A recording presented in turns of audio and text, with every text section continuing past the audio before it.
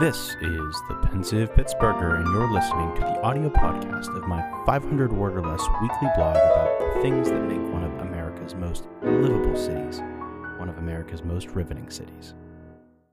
Last week, we learned the tragic fate of the Union Bridge after a decree by the Secretary of War, a congressional act, a Supreme Court decision, and ultimately a flood. The Fort Wayne Railroad Bridge could have met a similar fate, but instead, it remains one of the most active and architecturally intriguing railroad bridges in Pittsburgh.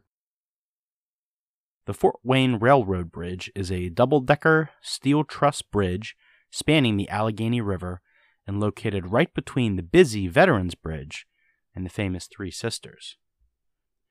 American Bridge Company constructed the 985-foot-long bridge between 1901 and 1904, 10 years before it constructed the Manchester Bridge and 20 years before it constructed the sister bridges just downstream.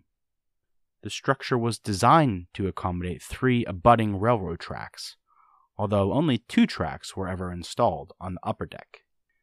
And today, trains from Norfolk Southern and Amtrak regularly cross the bridge. Prior to the 1980s, freight trains used the lower deck to reach switch yards downtown and in the Strip District. Today, the lower deck is not in use.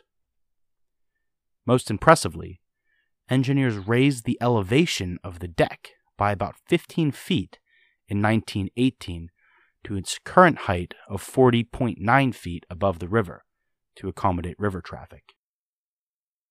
Previously, the bridge sat at just over 26.5 feet. To put that height into perspective, none of the boats on the current Gateway Clipper fleet would have been able to fit under the bridge back in 1918.